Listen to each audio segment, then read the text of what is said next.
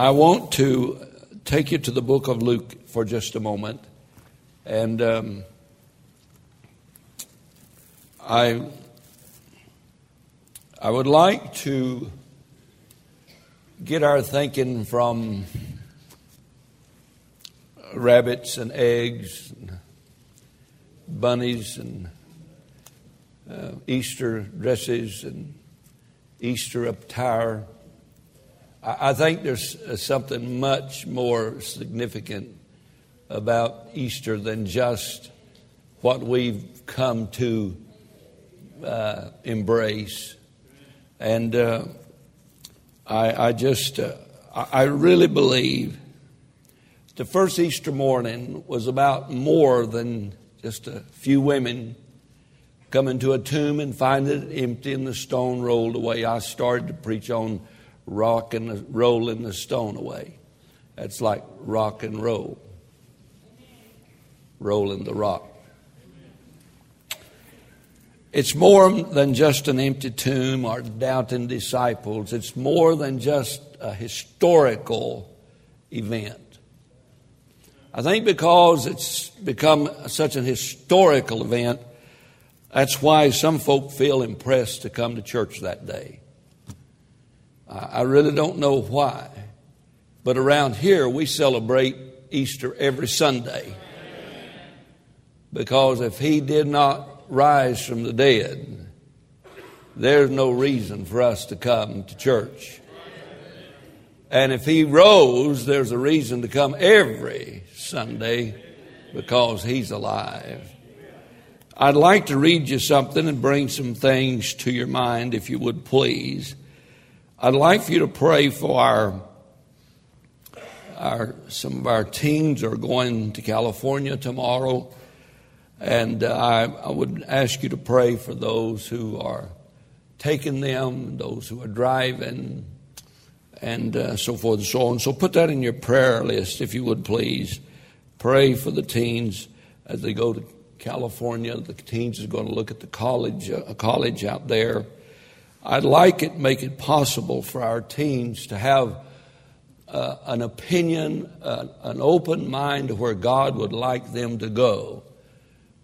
I think we need to direct our teens in a godly way instead of a secular way. And if they can get a good education in a godly atmosphere, I think it would be a whole lot better than send them off someplace into a dorm full of absolute heathens. And so your church will spend and be spent to try to direct your kids in the way that God would have them to go. And that's what we're going to do. And I trust that you'll be in prayer for them. Verse 1 of Luke 24. The reason I'm wasting so much time, I didn't have time to study this week. So I'm getting old and I've been sleeping a lot. Now, upon the first day of the week, very early in the morning, they came into the sepulchre, bringing the spices which they had prepared, and certain others with them. And they found the stone rolled away from the sepulchre. And they entered in and found not the body of the Lord Jesus. It came to pass, as they were much perplexed thereabout, behold, two men stood by them in shining garments. Now that would have been enough to perplex me, I'm sure. And as they were afraid and bowed down their faces to the earth, they said unto them, Why seek ye the living among the dead? He is not here, but is risen. Underline this word. I don't know what that is, but he's going to start dancing if somebody don't answer it. All right? I know how it is when I was in a funeral the other day, and I always leave my cell phone in the truck. But I didn't this day. And that thing went off, and I grabbed everything but that phone. I grabbed my pocket knife. If I'd have been toting, I'd have grabbed my gun. I found everything but my phone. And when I did find it, everybody in the world knew where it was. I started flipping switches, and my phone has not worked since. So I don't know. Would somebody help me reprogram my accident? Would you do that? Don't worry about if your phone goes off. Shoot. I probably needed to interrupt it right then. I had my thoughts all together, and you'd probably left here and said, that old man knows what he's doing. So thank God that happened, man. He is not here. That's what he said. That's what the angel said. He is not here, but is risen. Remember. Would you underline that word? Remember. How he spake unto you when he was yet in Galilee, saying, the Son of Man must be delivered into the hands of sinful men, and be crucified, and the third day rise again. And they remembered his words, and returned from the sepulchre, and told all these things unto the 11, and to all the rest. It was Mary Magdalene, and Josanna, and Mary the mother of James, and other women that were with them, which told these things unto the apostles. And their words seemed to them as idle tales, and they believed them not. Wow. Over now, if you would please, to verse 46.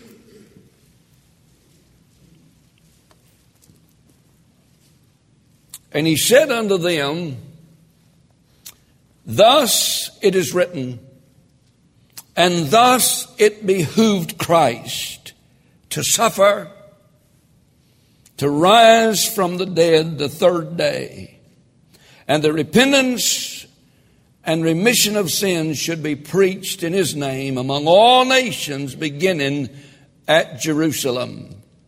And ye are witnesses of these things. Verse 51, and it came to pass, while he blessed them, he was parted from them and carried up into heaven. Our Father today,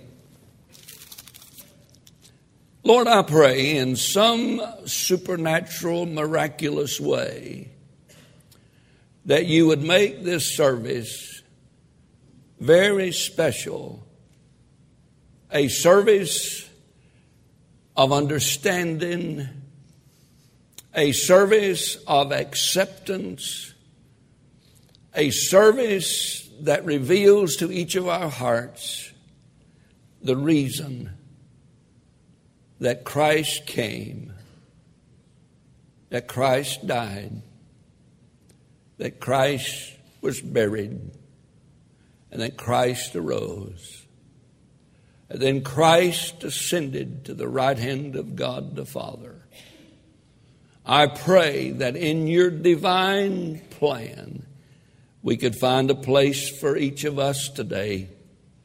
We pray it in Jesus' name. Amen. Verse 7, I'd like for you to look at that for me, just please. The Bible says, saying the Son of Man must be delivered into the hands of sinful men and be crucified, and the third day rise again. The word in that verse I'd like to emphasize is the word must. The Son of Man must. No way around it. the Son of Man must be delivered into sinful hands and be nailed to a cross and be buried in a borrowed tomb. There is no other way that you and I will ever get to heaven. He must. It was an absolute necessity that Jesus Christ die on a cross, buried in a tomb, and raised by the power of God on the third day. My question to you today is all this Easter stuff necessary? Is this about you buying new clothes to tell your wife how much you love her, which I forgot to do? But she loves me.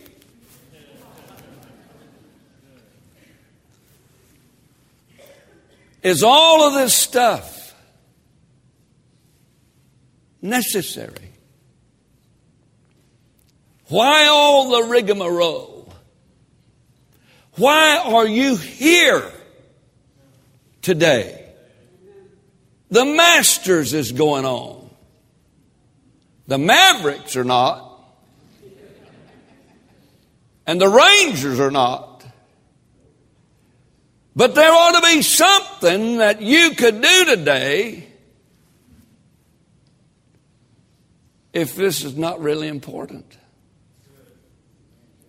Why all this Easter stuff? My Bible says He must. Look over verse 47, would you please, in the same text, in verse 47.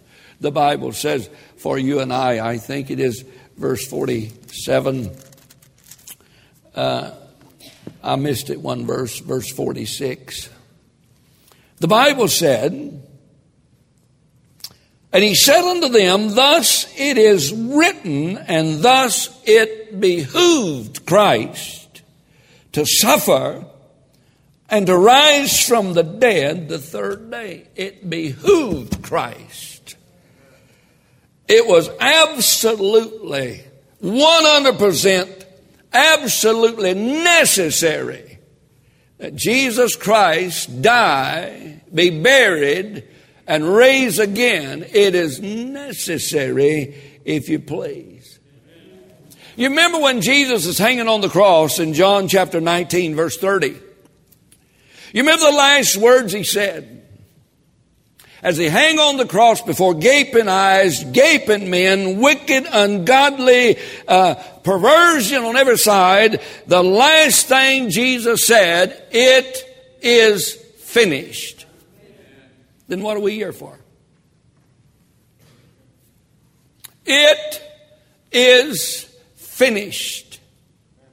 The Hebrew word is telestai. And that's what He said the day that He died. It is finished. He said, cried out with a loud voice, telestai. That word is commonly used as a phrase that you and I use. It means paid in full. When Jesus Christ hung on the cross and breathed His last breath, and He declared for all the world, He said, it is finished. I've done what I come to do. Your sin debt is paid in full. It's finished. But Jesus said, I'm not through. It's finished. I have something else to do. It's finished, but I am not done. If all He did was die, everybody does that. What's the big deal about Him dying? There's two guys on each side of Him done the same thing. They suffered the same cross. They suffered the same agony. They heard the cheers. They all died. What's the big deal? He said, it's finished. If that's all he did, you and I are in a world of hurt. If he only died, everybody's always talking about the cross. In fact, we have made an emblem. We hang it about our neck. That cross that was so ugly and disdained in that day, an element of torture, an element of execution, an element that spoke of criminality, all of that, we've transformed that from an ugly thing to a beautiful thing to hang about our necks, to hang in our homes, even decorate our churches. If that's all there is to it, folk, Paul said we're still in our sins. Our preaching is vain and our faith is vain. Jesus said it's finished. Now prove it. Romans chapter 1, if you would please, in your Bible. Romans chapter 1. What's this Easter stuff all about? What's the reason for us going through all of this? Why, we could be playing golf today, fishing, catching catfish or something.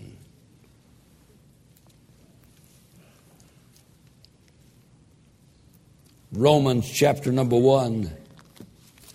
I bring your attention, please, to that verse. Let me read just one or two verses.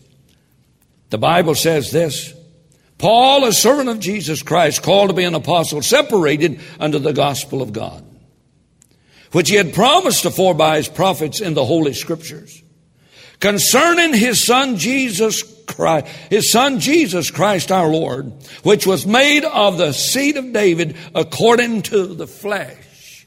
Now be careful. And declared to be the Son of God. Be careful. With power, according to the Spirit of holiness. How? By the resurrection from the dead. Amen. It's finished. Prove it. He did 3 days later when he rose out of the graveyard. When he came out of that grave, he showed all of his adversaries. He showed all of the saints of God. He showed all the world that he was who he said he was.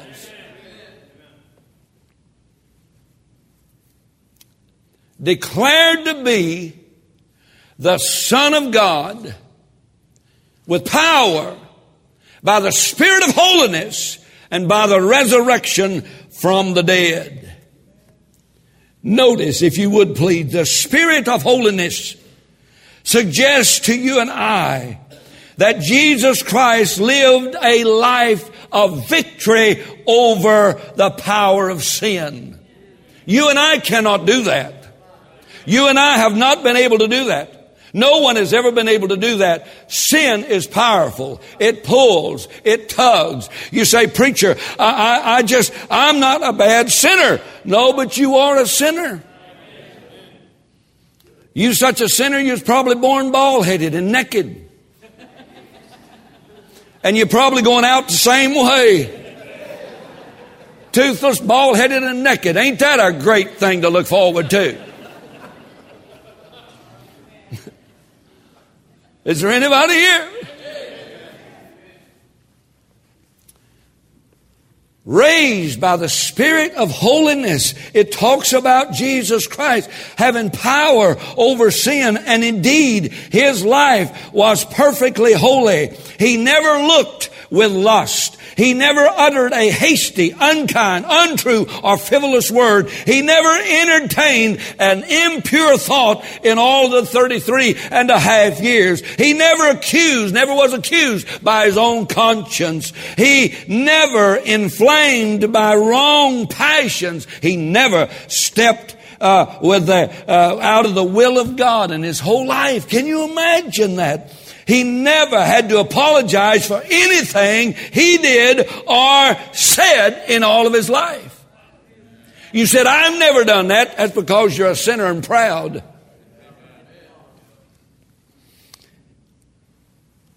He lived on earth approximately 12,000 days. And every one of them was a marvel of holiness. Imagine that. He was holy, harmless, undefiled, separated from sinners. From the summit of the Mount of Transfiguration, our Lord was so holy he could have stepped right off the mountain, right into heaven. I'm telling you, he was declared to be the Son of God with power according to the Spirit of holiness. They nailed the sinless, holy Son of God on the cross. A holy sacrifice, lived without sin. The expression by the resurrection of the dead in this verse suggests his victory over the penalty of sin. He not only lived above the power of sin, but he also was raised by the Spirit of holiness from the resurrection of the dead. He arose from the dead. You listen to me. He arose from the dead. I was reading recently, during the time of the French Revolution, a certain captain complained to the general that a new religion that he has, one that he considered be far superior to Christianity, was not being embraced by the soldiers. So the general told him, if you want to secure success for your new religion, I suggest to you, go be nailed on a cross and raised from the dead the third day.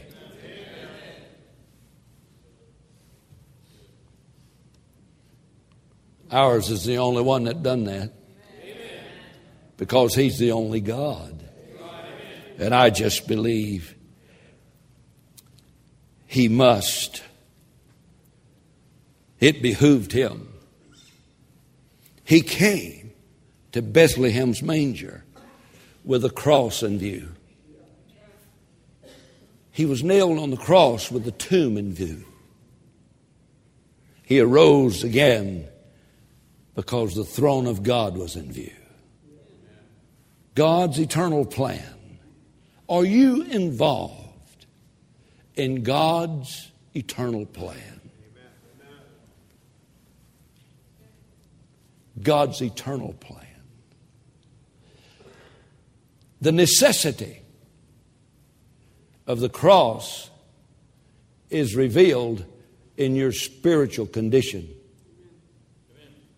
He must needs be delivered to the hands of sinful men. It behooved him to die on Calvary's cross. Necessary, our spiritual condition made it necessary. Do we have any parents here today? Raise your hands. Hold them up. Let them down. How many of you has spent at least 5 minutes teaching your kids how to do what is wrong? Oh. You didn't have to spend any time at all teaching them little boogers how to lie, how to be selfish. You take the little suckers next door, and the first thing they start saying, my toys.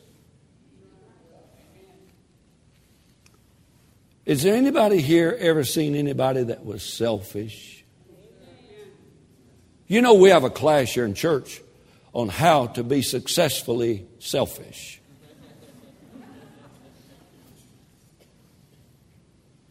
Anybody here got the my attitude, my checkbook, my carpet, my kids, my car, your bicycle, my dog, my.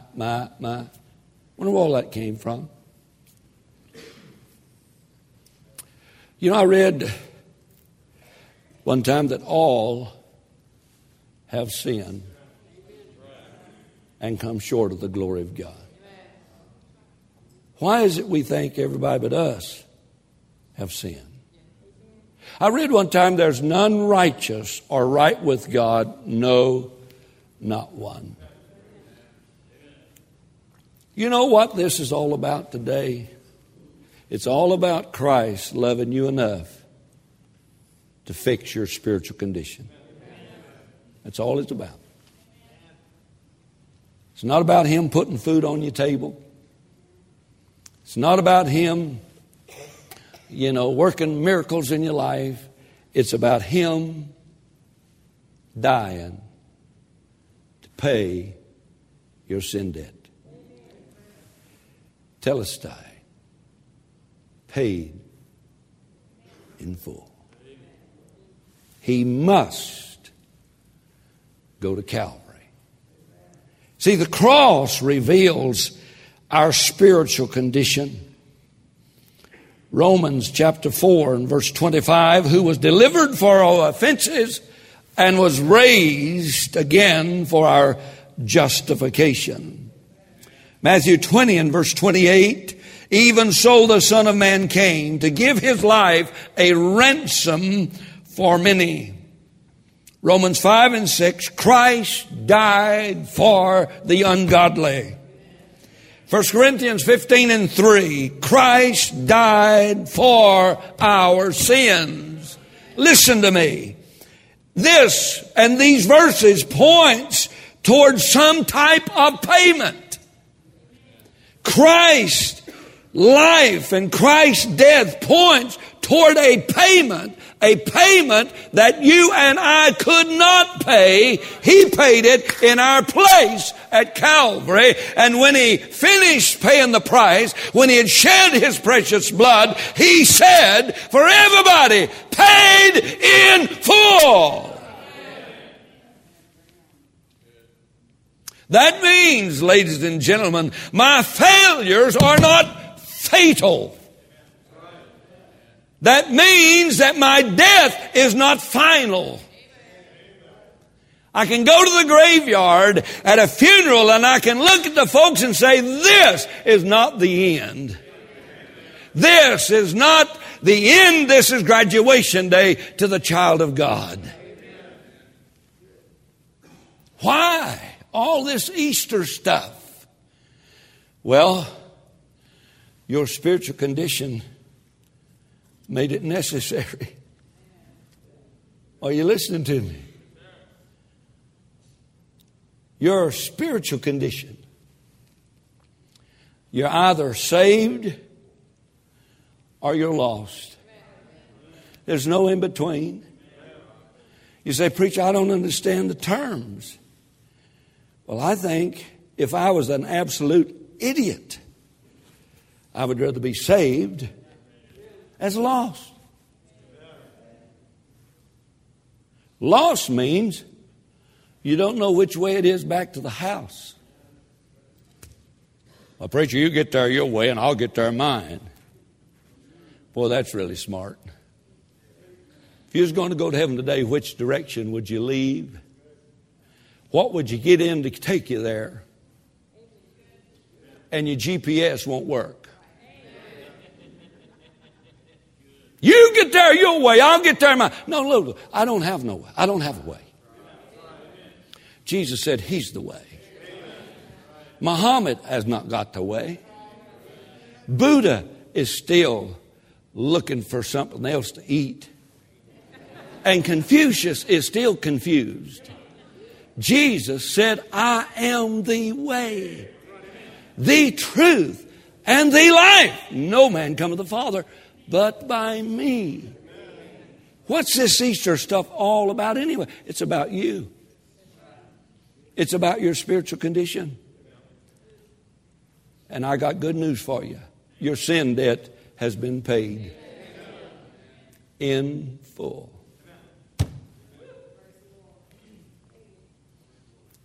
That also, it means that our spiritual conception was necessitated by the resurrection You notice when the ladies told the disciples that Jesus had arisen, you notice their reaction? Their words seemed to them as idle words, and they believed not. Now, I've got to go because I know the Masters is on and I want to watch that.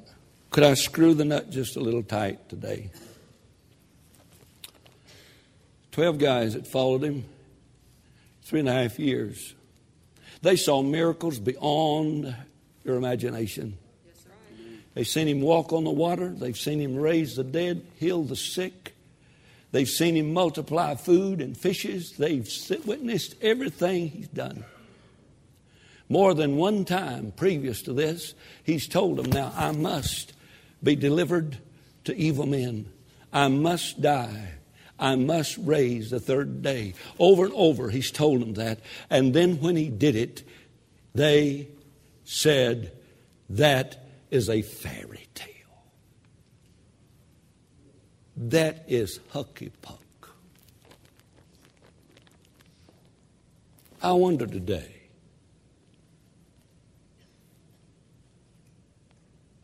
I wonder what we think about it. He can raise the dead. He can heal the sick. And he can't supply our need.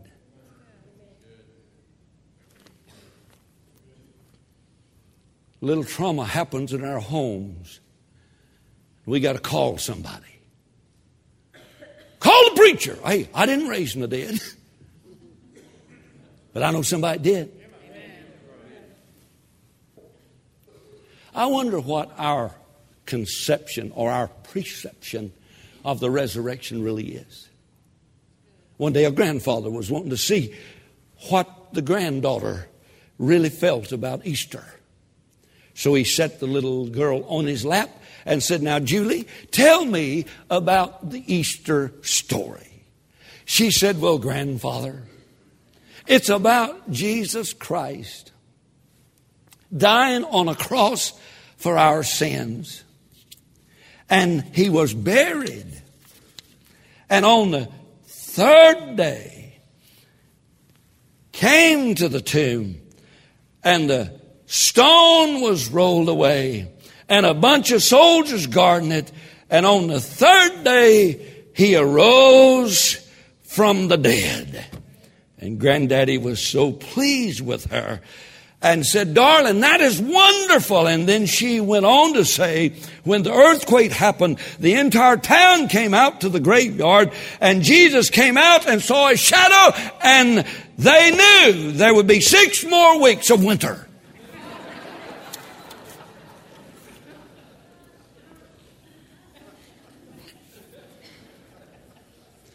Well, I would say she's partly right.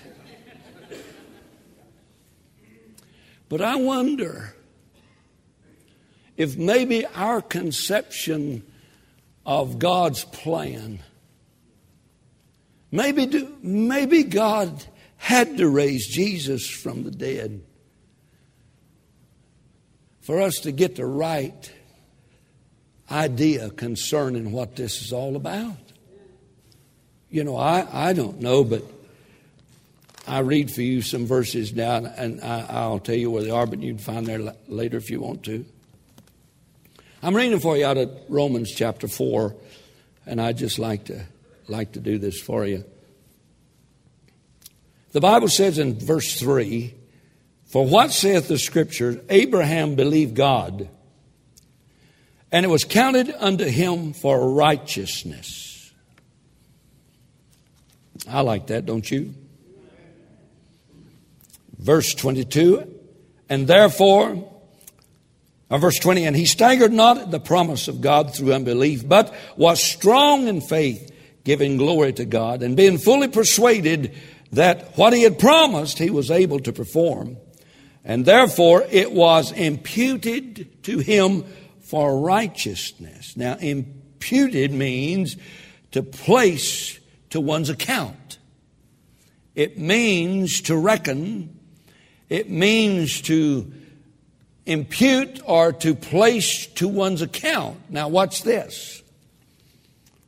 Now it was not written for his sake alone that it was imputed to him, but for us also, to whom it shall be imputed. And see, my account before I got saved was really open, full of sin, man. Needed to be paid for. I was naturally unrighteous. I was a sinner on my way to hell. But when I got saved, something happened. Now let me show you what happened. Look at your Bible now. Look at your Bible. And for us also, to whom it shall be imputed. What? The righteous life of Christ. If we believe on him that raised up Jesus from the dead, who was delivered for our offenses and was raised again for our justification. If you've gone soul winning much, you've probably quoted this verse. If we confess with our mouth the Lord Jesus, and shall believe in thine heart that God raised him from the dead, thou shalt be saved. You don't believe in the resurrection, you can't even be saved. You don't believe in the resurrection of Jesus Christ, hell is your home, sure as the world. And what happens is when I trust Christ by faith, God imputes or puts on my account, that account over yonder that's full of sin and hate and disgust and needs to be paid. When I trust Christ, God takes Christ's righteous life and imputes it and puts it on my account. And when God looks at my account now, he sees Jesus Christ has paid it all. All to him I owe. But now notice, if we believe. You notice that? The resurrection makes mine and your salvation possible. His death did nothing to accomplish justification. God raised him to show acceptance of Christ's sacrifice. You understand that?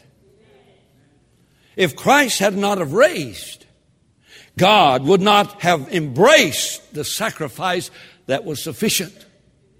And by God raising him up again, he justified that sacrifice. And by that sacrifice, you and I are justified before God, because God has imputed his righteous life to my sinful life.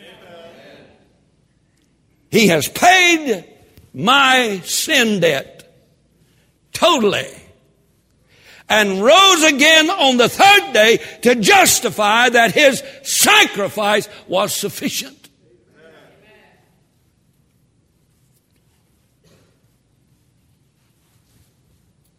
Paul said, if Christ be not risen, then our preaching is vain, our faith is vain, and ye are yet in your sins.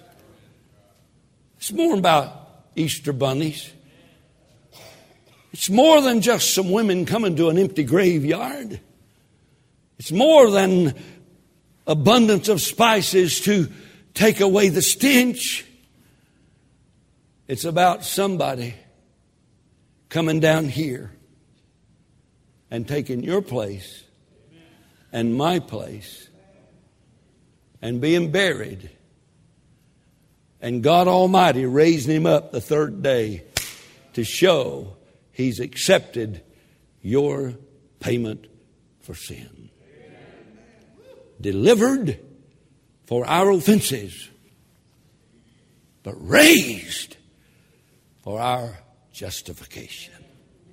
And when Christ walked out of that graveyard, God says, I'm pleased. It's finished. But he ain't done yet. Our spiritual condition necessitated the cross. Our spiritual conception necessitated the resurrection.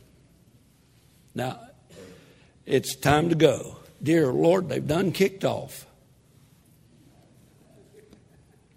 I probably should have said I got some members ticked off. It's 12:10. You need this. I'll close. Our spiritual condition necessitated the cross. Our spiritual perception or conception of what's going on necessitated the resurrection.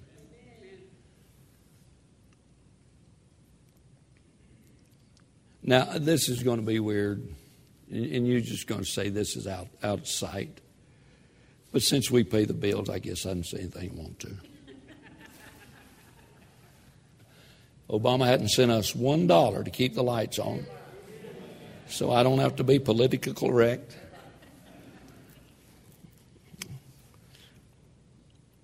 Our spiritual confessor necessitated the exaltation. Look at verse 51. I'm closing. Verse 51 of the book of Luke, chapter 24. And the Bible said, and it came to pass, while he blessed them, he was parted from them and carried up to heaven. Remember, as he spoke with the disciples, the Bible said as he spoke with them, a glory cloud came down from heaven. And Jesus stepped on board. And that cloud and Jesus ascended up to heaven. You remember that? Well, I wonder what that's all about. Give me 2 minutes, would you? Look at this. Philippians chapter number 2. Turn there, please. Philippians chapter number 2. I could quote some of these verses, but I just think you need to see this. Philippians chapter number 2. And our spiritual confessor. Now, preacher, what is that? A high priest. Someone who goes to God in behalf of the worshiper. Say, preacher, I don't believe in priest. You believe in this one.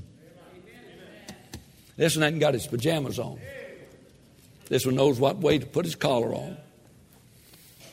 He was tempted in all fashions, such as us, and yet without sin. Well, let's see what happened. Please now look and take your Bible, because we are a Bible-believing church, are we not? Okay, received up into heaven. Philippians chapter 2, please look at verse number 9. Wherefore God also hath highly exalted him, and given him a name which is above every name, that at the name of Jesus every knee shall bow, of things in heaven, things in earth, and things under the earth, and that every tongue should confess that Jesus Christ is Lord, to the glory of the Father. I read for you a verse that I found, if you would please, Romans. I read it the other day, and I want to show it to you. Romans chapter 8. Romans chapter 8. And I want to read it for you today. Romans chapter 8, and it says this. I want you to find your place there. Romans chapter 8 and verse 31. Got your Bible there? Look at this. What shall we say to these things? If God be for us, who can be against us? He that spared not his own son, but delivered him up for us all. Are you one of them all?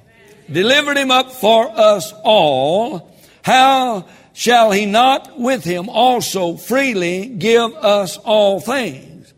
Who shall lay anything to the charge of God's elect? It is God that justifieth. Who is he that condemneth? It is Christ that died, yea rather, that is risen, there you go, died, risen, who is even at the right hand of God, who also maketh intercession. What's the next two words? For what? Hey, do you ever need a lawyer? You ever need an attorney? You ever need somebody to speak for you, to go in and speak in your stead? That's what Jesus Christ is doing right now. He is your spiritual attorney, seated at the right hand of God. And every time the devil accuses you, and every time somebody says something about you that's not right, Jesus Christ says, now wait just a minute. Gene Wolfenbarger is mine. Look at his account.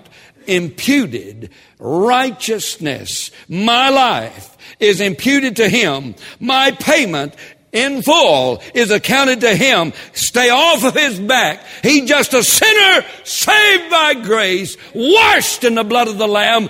Don't say anything else about him.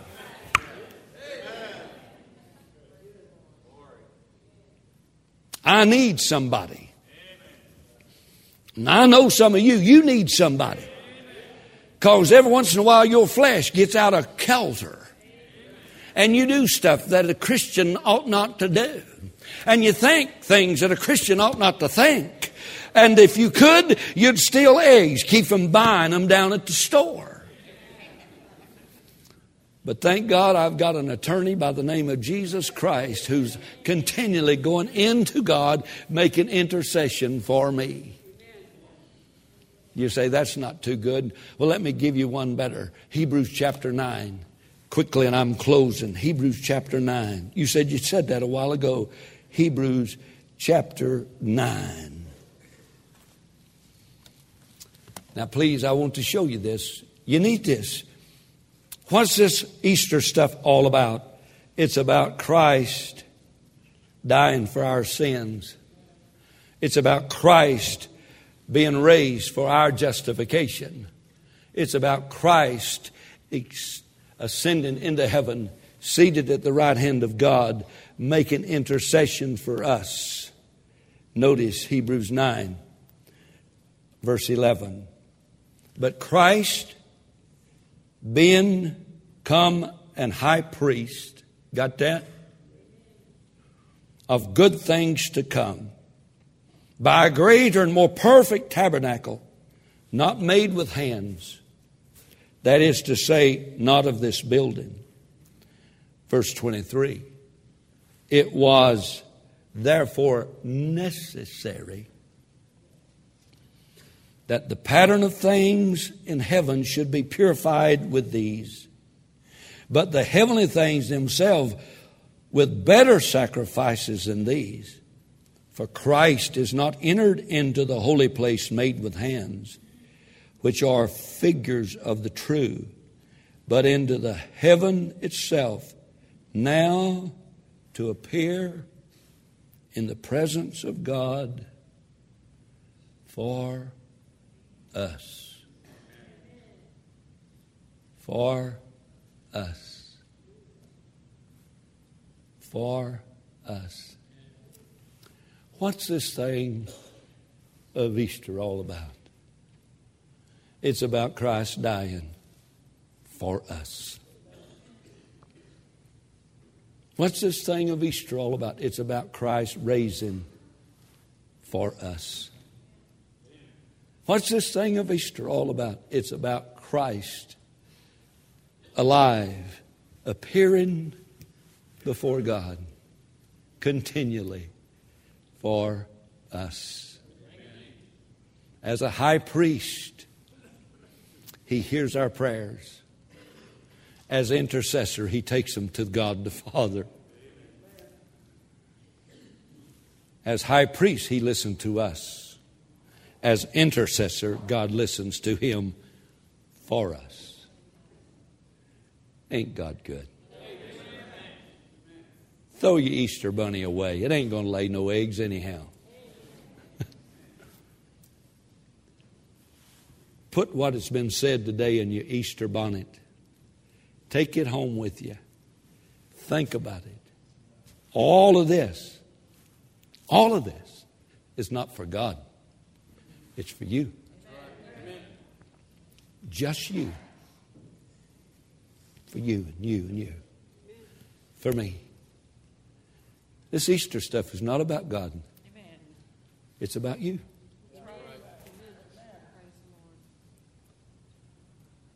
And it'll be about you until you accept Him. If you believe